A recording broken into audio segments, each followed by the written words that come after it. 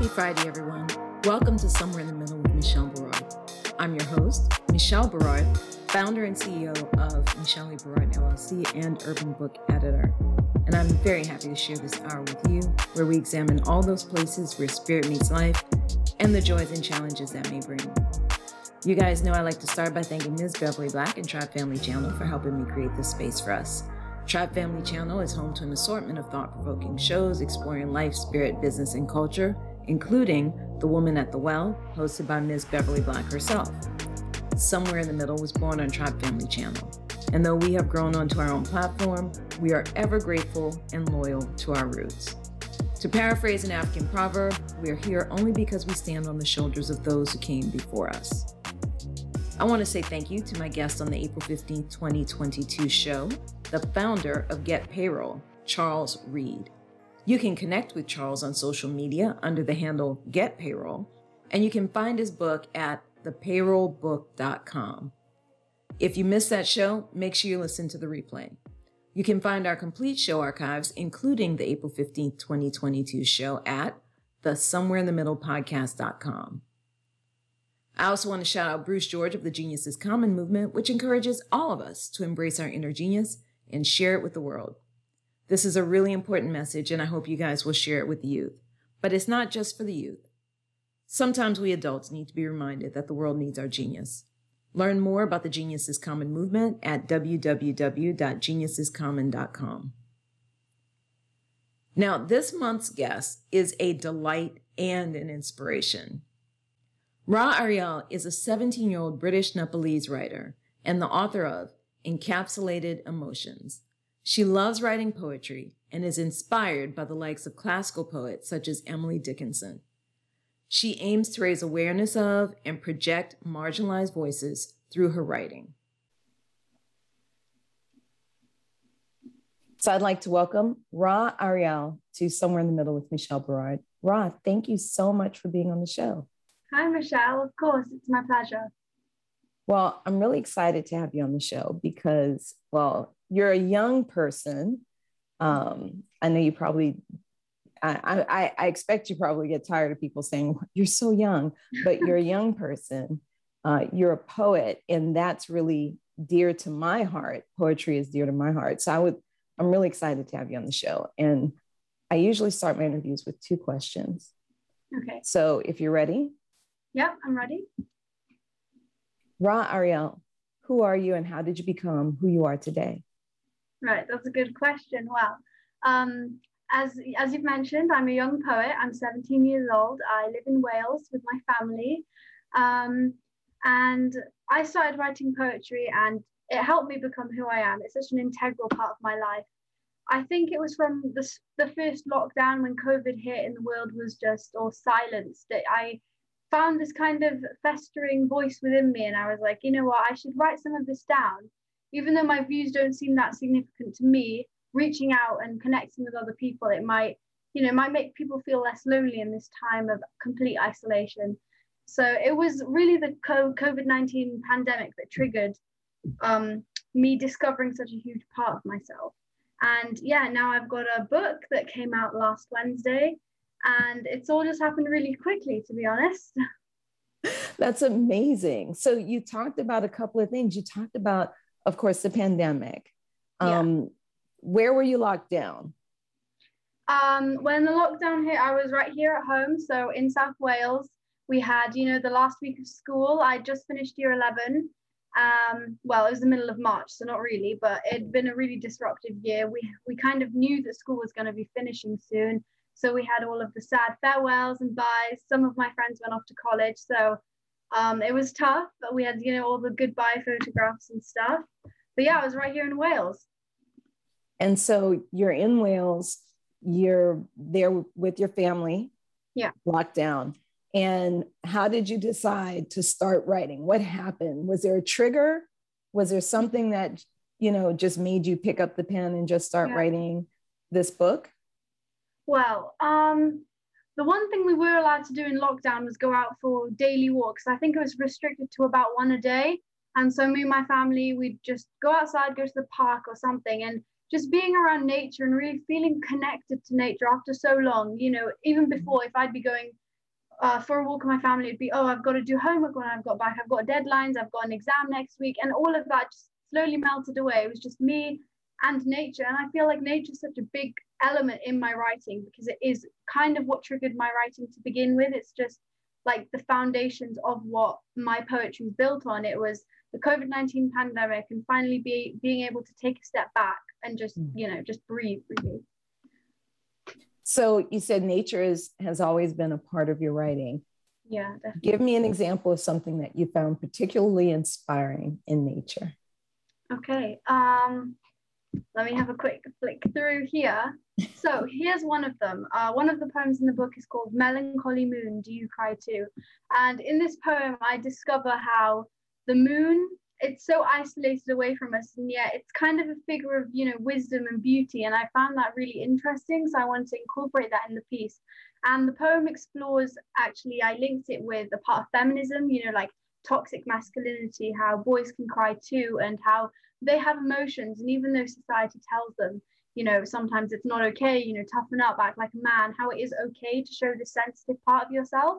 And so, yeah, I like to connect kind of nature and just peacefulness with something that's really significant in society today. I think that's kind of a poignant part of my work, how I like to connect two absolutely completely unattached things and find a way to mold them together and for them to come together and have a completely new meaning. Well, would you be willing to read that poem for us? Let me just find it. Okay. Melancholy moon, do you cry too? Beneath his glowing presence is a failing skeleton. Under his ominous stare is a lifeless soul. His crescent shadow reminds him that he's not whole. A boy whose eyes are battered and barren, he too tosses and turns. He too holds the capability to feel blue. A boy watches the moon, his masculinity strung out towards the stars. He says, do you cry too? Mm. So why did you decide to bring in feminism in particular and really the concept of men, boys being able to cry? Why did you tie those two things together with this concept of the moon and melancholy? I completely understand why you'd ask that because, as a young girl, you wouldn't really think that I'd been affected by that sort of experience. But as we were home and, what would you do? We'd all just turn to our phones, log into social media. There were lots of stories emerging about how just humanity in general, we're finding it really difficult to cope. Mm-hmm. And I just thought, well, even if they're just showing mostly, mothers struggling with their children or just young students living in an uncertain times, I was like, there is kind of underrepresented groups within this as well. And I just turned towards, men and boys who are maybe head of the house or have been told, okay, you need to work this out, when really it's a blameless situation. And I just wanted to write this for them to realize that they can take a step back and they can let their emotions out as well. So who have been big influences in your life in terms of your writing? Well, in the part of South Wales that I live in, actually, there was a really famous poet called Dylan Thomas. I don't know if you heard of him, mm-hmm. but mm-hmm. he grew up, and one of the parks that he grew up and played in for most of his childhood was the same as mine. So I feel like we hold that kind of connection, even though, generations ago, he's sadly dead now, but here I am, a new poet, in his park, basically. And the birthplace of Dylan Thomas is a little community called Uplands, and that's also where I was born. So just having always his poetry in the backdrop of my life, even in childhood when I didn't know I wanted to write poetry, it's just a kind of familiar thing that I cling on to. It's like a kind of constant thing that's always been in my life, and now I can finally acknowledge it and enjoy his poetry as well. So did you study a lot of poetry in school, or did your parents read poetry to you? How did you get interested in poetry in particular? Right, okay. Well, one of my friends had lent me a poetry book over the holidays just before lockdown started. So I found that even it was a Rupi Kaur book, actually. She uses tiny micro poems, and they're quite vaguely described. They have lots of phrases that just anyone can cling on to and find their own take and own meaning on it. It makes you draw out your own memories, and I really admired that. I actually hadn't studied poetry, so I didn't know anything about, like form, structure, different metric systems. I didn't know any of that. I'm studying English now, and I've now we've been studying some classical poets, so I do know about that now. But before, no, I only had maybe one poetry book to refer to, and I didn't even own that, so I couldn't flick back through it. So I was just finding my own feet in the most natural way possible. So what do you consider to be the most natural way possible to find your feet? If you have no training in poetry, no formal education in that area, how did you find your feet? Well, one of the main ways that I got motivated to keep writing poetry was I started an Instagram account, a poetry Instagram account called Encapsulated Emotions, same title as my book. And on there, I'd follow a range of different writers, and each poet has, a kind of different signature thing. Like I said, I like to connect my poems to nature, and just glancing at those, scrolling through, it helped me absorb different techniques and thoughts, and also messages, like I said, that I wanted to implement into my work. So I think you just need to be open to the world. There's poetry everywhere. As I said, I was connecting with it just from leaving the house and going on walks, but also I think social media was an integral part of my development as a writer. So you mentioned social media, you mentioned that you follow different poets. Who's your favorite poet that you follow? Ooh, that's really tough. I think my favorite poet that I follow is probably one of my friends. Her name's Rosie. She doesn't post anything on Instagram as such, but she has a few other platforms, and she shares her work with me. And she was actually writing poetry before me, and I'd read her pieces. So yeah, she's a very good poet, and I'm inspired by her. That's awesome. So what's your writing process? How do you get up every day and say, I'm going to write one poem, whether it's good, bad, or otherwise, or what's your process?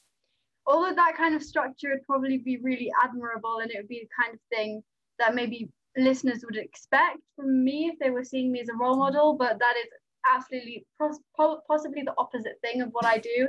I try not to pressure myself into that kind of structure. So sometimes, since we're back into real life school now, I simply just won't have time, or I won't feel like I need a breather. I'll just keep working through the week, and then maybe on a weekend I will sit myself down and I will say, okay, it's your time to do what you do best now. You can write some poetry. And then within that hour, I maybe will have written 6 or 7 poems. So I don't really structure it like a poem a day, but I kind of collect up good thoughts. I've actually spread out a really big piece of paper on my desk, and I just jot stuff down straight onto my desk. It's kind of like a scrapbook. So I'll do that throughout the week, and then just looking down at my desk and up on my laptop, I will just type away. That's my technique. Okay, that's a neat concept. So you said you spread out a large piece of paper on your desk, you jot notes throughout the week. So that's like, writers writing on napkins and stuffing them in their pockets and things like that. My vision of it, Yeah. And then you come back to your desk on the weekends. And this is because you're back in school, right? Yeah. Some of the summer holidays are going to start at the end of this week, actually. So next week onwards, I'll be a lot freer, and I feel like I'll be producing a lot more poetry as well through the summer. Okay. So tell me about this book. How did you come up with the idea for this particular book? And what was the process like for you to get this published? Okay. So first off, the book, as I've said, it's called Encapsulated Emotions. And if anyone does have a little research and look at the cover, you'll see that it's a very striking, memorable figure of a girl who's covered in flowers, and there you have it straight off, the connotations with nature. Something really special about this book is that my best friend illustrated it. So she did the cover design, and throughout the book as well, you'll see little illustrations to match each poem, and she did all of these. So it's half of my heart and passion, and it's the other half of her heart and passion. So just holding it feels like you just have the meltings of two souls. It's really, really special. The concept of the book is that it is a symbolic time capsule. So there's 3 chapters: collection, preservation, and decay. And it reflects how, as human beings, similar to time capsules, we'll collect our emotions, store them away, they'll be preserved for a while, and then ultimately they'll die away and decay. And I just thought that was such a beautiful but kind of sad concept, and I wanted to cling to it, and so I incorporated it into the journey of my book. As for publishing, I was absolutely insanely lucky. I don't think I've heard any other author or writer say this, but the first publishers I went to are the ones that accepted my manuscript and wanted to publish me. So I'm incredibly grateful for that. But it wasn't too much of a long battle or fight. I sent them a few sample poems, and then when they liked that, I sent them the manuscript, and then they gave me a contract. It was quite smooth sailing, to be honest. That's beautiful. So, well, then let's back up. I like to walk people through the process, right? Mm-hmm. So you researched some publishers. Yeah. Well, what did you do? How did you find your publisher?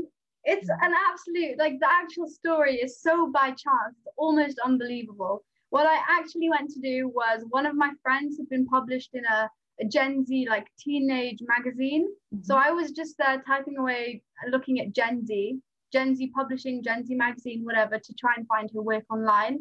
But I actually stumbled across Gen Z publishing, and I had a look on their website, and I saw that they accepted manuscripts from young authors. They had a very big, one of their missions was to have diverse authors. They didn't mind if you were young, if you were unagented, if you didn't have, previous experience in the publishing industry. And I just thought, what have I got to lose? I will send them a few poems. And so I sent them across, I think it was 12 sample poems. And then within 6 weeks, I had a response saying, we're interested. So it's absolutely by chance. I would love to tell you that, it's a painstaking process, that I've got sheets of research, but it was just so by chance. It's almost unbelievable. It's serendipity. Yeah, most definitely. So you found your publisher, they sent you a contract. What did you do then? Did you give it to your parents and say, hey, look this over with me? Yeah. Did you go to an attorney? What process did you do? Going into detail here, there was actually a little misunderstanding because of, I think, the tone of my poetry, and as we've discussed, the kind of things that I talk about, like social injustices, feminism, different movements that I've perceived as a teenager. They actually assumed that I was an adult. I think they thought I was kind of like a woman in her 40s or something. So when they sent it over, they sent me like an adult's contract, and it was something like, I hereby sign that I'm over the age of 18. And I was 16 at the time. So I emailed them back like, sorry, I think you might have got this wrong. I'm actually 16 years old. And then they were like, oh, sorry, here's another copy of the contract, but it has a part for your dad to sign, or your mom as well. So I gave that to my parents. We were all very, very happy. My dad was a little bit skeptical because obviously we were new to this publishing industry. We didn't know a single thing. So he was wondering, do we need to get a lawyer to check this over? Do you need to, do we have to get you a literary agent or an editor, or just someone to be there, like a professional to support you? But we just decided to read it over ourselves. And in the end, everything was absolutely perfect. It was as legit as possible. And then we signed it, and the editing process started.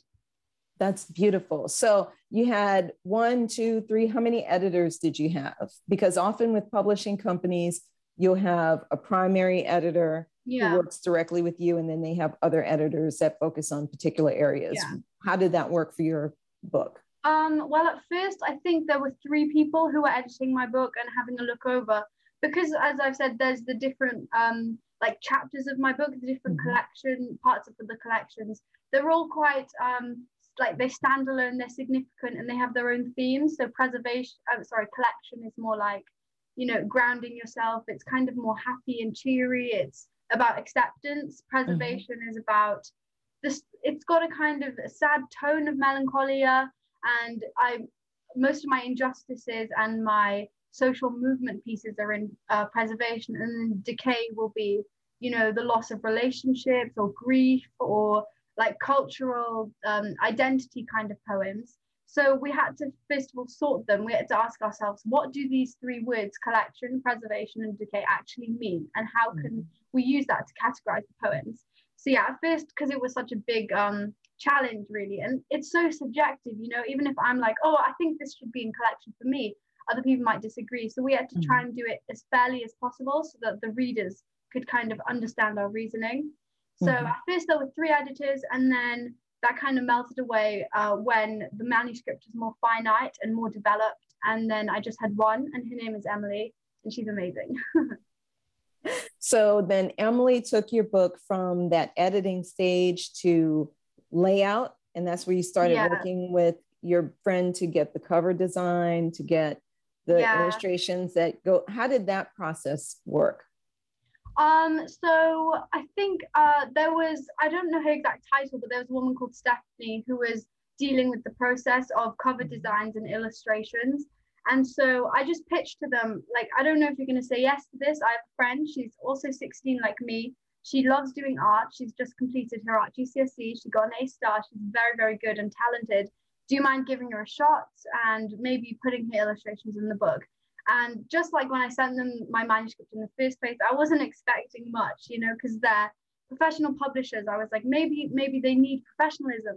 But after Tyrion sent over her portfolio and they saw just, you know, the pure talent that she has and the passion that she has to become an artist, and just how her work, it truly just speaks for itself. You know, it's absolutely flawless and so refined. I mean, I think if someone looked at her illustrations as well, they wouldn't expect to see a teenager at all. They'd expect to see someone who's, you know, studied it and has maybe even got a degree in art and is, like with me, middle-aged or something, but we're not. That's beautiful. That's beautiful. So you guys went through the layout process, you decided where all the poems were going to go. You got everything edited. You got the illustrations put together. Yeah. What did it feel like? First of all, how long did it take? How long did the process take start to finish? Start to finish, I think I sent my first few poems in around May or June time, and then this book got released a year later in July.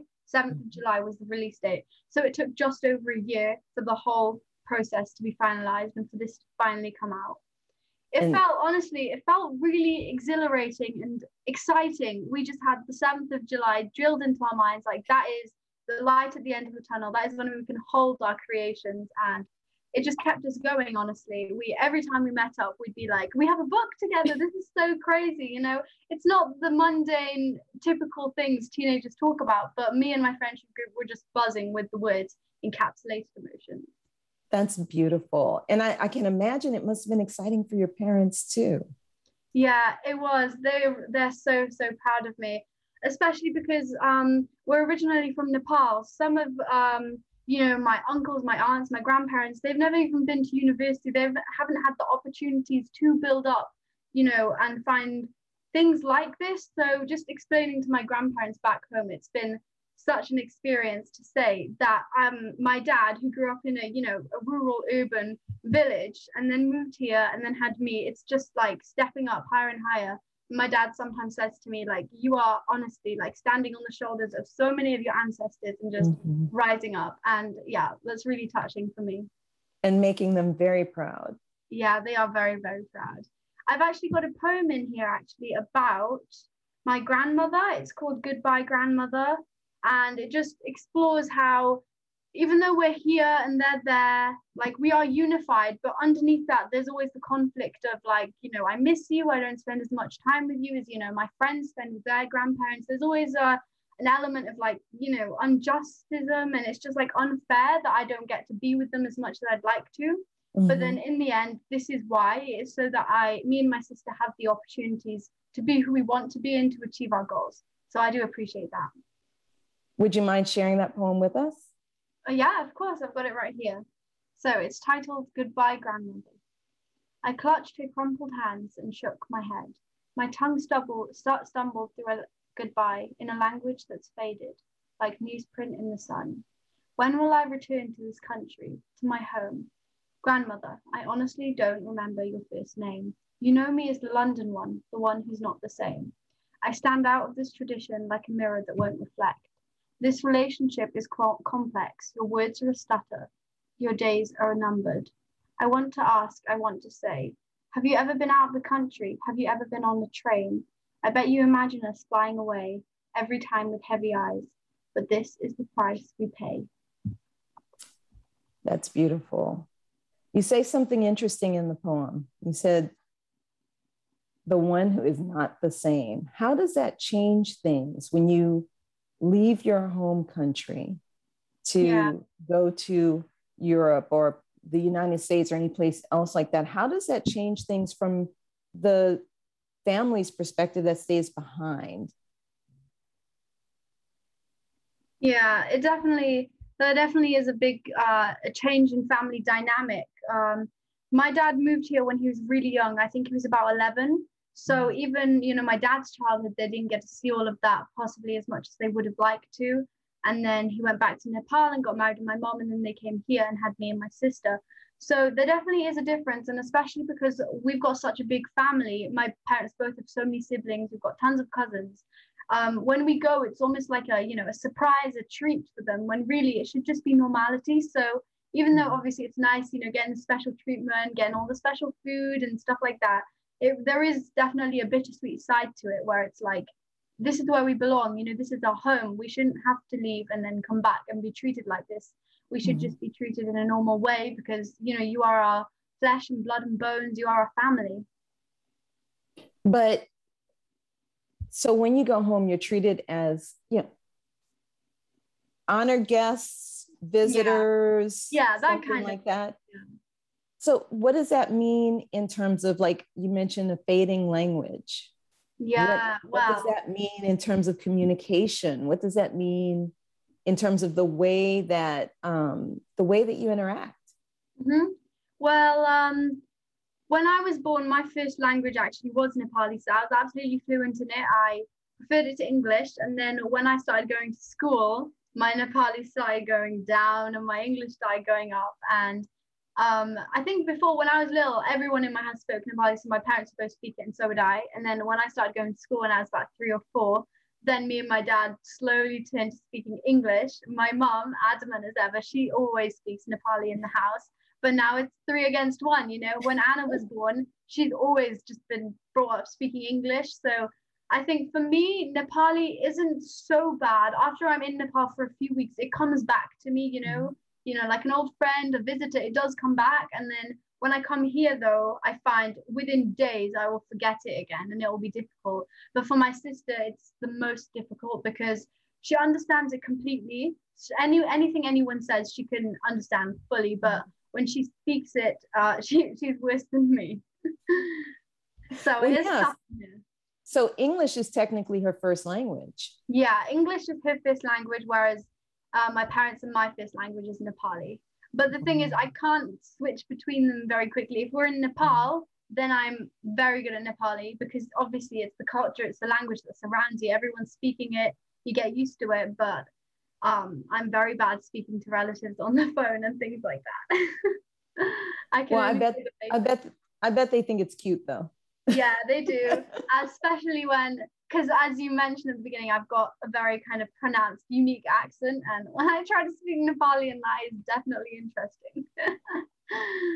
So they call you, how valid is that idea that your grandmother sees you as the London one?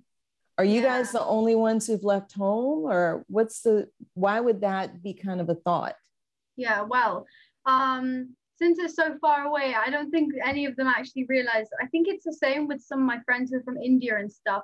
They don't actually get that Wales is like its own country. They just see the UK as, England and London. So we just say, yeah, we're from London. That's yours. So that was kind of a reference to that, about how we're so far away. It doesn't even really matter to them, like where exactly we are. It's just London, So there's definitely that. And well, it's just so tough being away from them for long extended periods of time, seeing my friends going up to visit their grandparents every weekend. Well, not with the pandemic, but usually. And it's just kind of been a constant reminder through mine and my sister's childhoods that our family are miles and miles away. They're like a 16-hour flight away, whereas other people will be, next door to their grandparents. So it's difficult to accept, but also we appreciate the chance that we've been given. I'm sure many of my cousins would swap out their lives for mine. So I'm not ungrateful, definitely not. So is your core family, your nuclear family, the only one of your family that's left Nepal, or are you just the main ones in Wales? I think some of my cousins have gone to like America or Australia to study, and then they've lived there and rooted themselves there. But I think because we're the closest ones to my grandparents, because obviously my dad is my grandma's son, it's like a lot harder hitting than, like a grandchild leaving and going away. And because when we come home, we see my mom's side of the family as well. we were just kind of the first ones to leave and make that step, which makes it the hardest because we've grown the furthest apart, if you know what I mean. Yeah. You mentioned your dad came here at 11. Yeah. How did that come about? Well, he got a scholarship with I think they were a charity called Pestalozzi. So they went around the world looking for children from, underprivileged, poor backgrounds to bring them to the UK and give them an education here and give them opportunities to learn how to become, good citizens and good farmers, because most of them were from agricultural backgrounds. And then the plan was to, after they were, I think, 18 or 19, or after they've completed university, to send them back to their country so that they could, prosper and build businesses there. However, as you've guessed, my dad didn't go back. He stayed here and he pursued a career in civil engineering. So he's a civil engineer here. Yeah. That's amazing. So my dad himself, he made a really big step from being, a poor boy living in a village to having a white collar job over here in the UK. But I mean, I'm just thinking the resilience that was necessary at 11 years old to leave home, admittedly to go to school. Really I do ask him about it. And, he hated the food, he hated the weather. There was a lot of things that didn't agree with him at first, but I mean, it must have grown on him because here we are. He wouldn't even move to the next city over. He absolutely loves where we live. We're surrounded by beaches and nature. It's a really nice place. That's beautiful. So you've published your first book. Yeah. When can we expect the second book? Ooh, well, I don't know. I have sent my publishers a proposal for the second, so that is definitely in the works. I hope that Tyrion will illustrate it again, because it's just something about her work that complements mine so deeply. I can't imagine doing another book without her. So yeah, hopefully, I don't know, maybe a year or 18 months from now, we'll have to see. That's beautiful. And so where you said you were finishing grade 11. Yeah. So I'm assuming it's like high school. I'm finishing year 12 here. So I'm going on to my last year of college before university. Okay. So that's where I want to make sure that I understand, because we call that high school here. So you're about to go, you would be going to what we call college when you say university, right? Mm-hmm. Yeah. There's so much. Y'all are so fancy in Europe. Y'all have such fancy ways of saying everything. So you're going to be starting your first year of university next year? Yeah, next September, not this September. Yeah, that's amazing. And you will already have 2 books under your belt. Yeah, let's hope so. Have you given thought to what you're going to study when you go to university? Yeah, I think it's pretty much completely set in stone now. I'm definitely going to do English. I'm thinking an English and creative writing degree. I think that's, my calling. I'm looking forward to that. That's beautiful. Well, we are looking forward to hearing more of your poetry and seeing more and more books, and much success for you. Thank you. So tell everybody where they can connect with you and where they can buy your book. Okay. Well, as I said, I have an Instagram account. That's kind of my main point of contact. If you want to ask me any questions, then you can follow me at Encapsulated Emotions on Instagram. As for purchasing the book, you can get it on Amazon. You can get it both paperback and ebook. It's available in both formats. Awesome. All I can say, Rise, I'm so impressed with you, so amazed, and so thrilled to have had you on the show. Thank you so much for being on Somewhere in the Middle with Michelle Berard. Thank you. It's been great. Well, that's this month's show, guys. You can reach out to me online at urbanbookeditor.com or michelleberard.com. You can also find me on Facebook and Instagram as Urban Book Editor. Send me a note. I'd love to hear from you. Feel free to send in some topics you'd like us to cover on the show. Make sure you tune into the show on June 17th, when my guest will be Executive Leadership Coach Emily Sander. You can find us once a month on Fridays at 5 p.m. Pacific, 6 p.m. Mountain, 7 p.m. Central, and 8 p.m. Eastern Time at the somewhereinthemiddlepodcast.com. Let's continue the conversation. You guys be good, stay mindful, and remain prayerful. Peace and blessings, y'all.